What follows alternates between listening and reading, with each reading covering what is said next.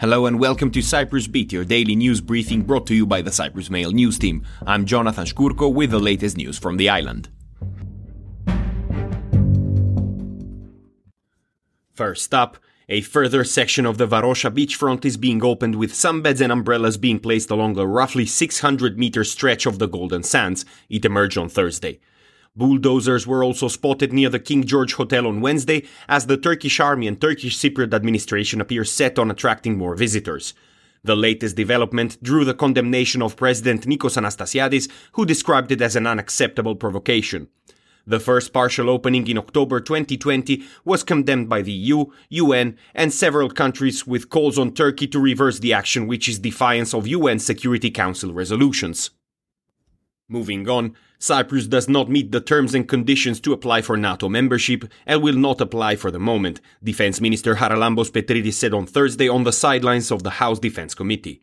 Petridis' remarks came in response to Turkey's reaction to Finland's and Sweden's accession into the alliance.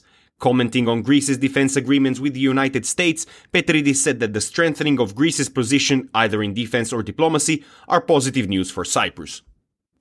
In other news, President Anastasiadis on Thursday said he would not tolerate any violation of the Halloumi PDO provisions after 3 men were arrested following demonstration by livestock breeders who lit fires in protest outside the presidential palace.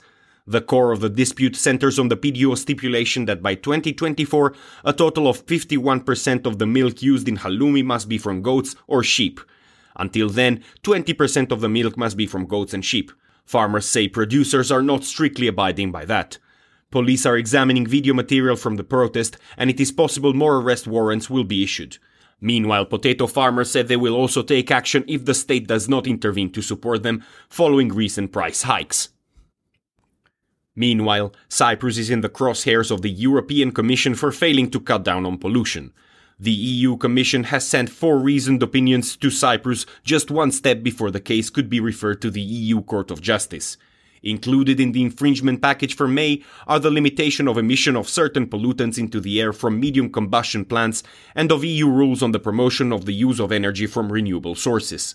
In September 2021, the Commission sent a letter of formal notice to Cyprus on the matter. Cyprus has now 2 months to respond and take the necessary measures. In other news, civil wedding ceremonies hosted at archaeological sites in Cyprus were the focus of discussions by lawmakers on Thursday. Under the new bill being discussed in Parliament, the island's castles and museum with low visitor traffic will have a maximum capacity of 30 people and a charge of between 1,000 and 1,500 euros for the use of the monument. These changes will affect the castles of Larnaca, Limassol and Paphos, as well as in some museums with very low visitor traffic such as that of Lefkara and Ieroskipou.